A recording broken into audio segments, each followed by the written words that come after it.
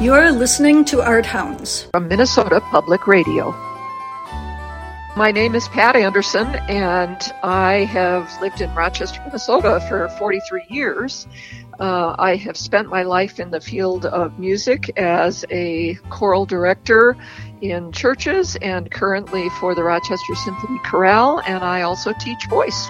I'm recommending the Resounding Voices spring concert entitled Rain or Shine on May 14th at 2 p.m. at Calvary Evangelical Free Church here in Rochester. Resounding Voices is a wonderful organization that is part of a growing worldwide movement to improve the lives of people living with some sort of dementia and with their support partners through musical participation. So through relationships and singing together and performing for the community, they are helping break down the stigma associated with that and also bringing great joy into their own lives.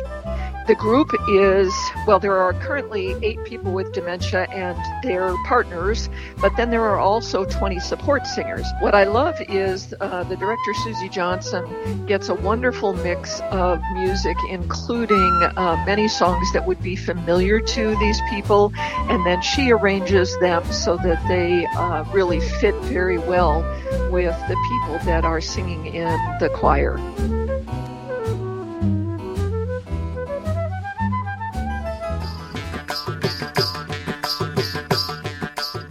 I'm Louise Robinson, and I currently live in Minneapolis.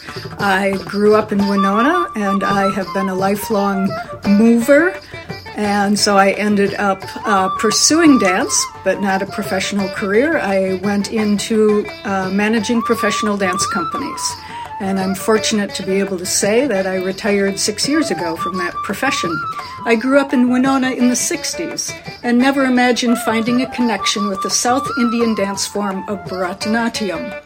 But years ago, my paths crossed with Rani Ramaswamy, artistic director of Ragamala Dance here locally, and I have been captivated by the form ever since.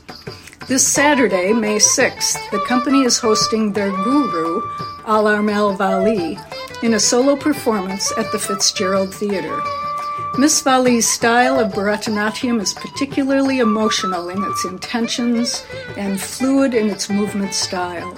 Her performances are captivating. It's not easy to command the stage for an entire evening as a solo performer, but that is her forte. I have seen her several times over the years and look forward to seeing what offerings she shares with us on this visit. Tickets are available at the Fitzgerald Theater website for her performance there this Saturday evening, May 6th at 7:30.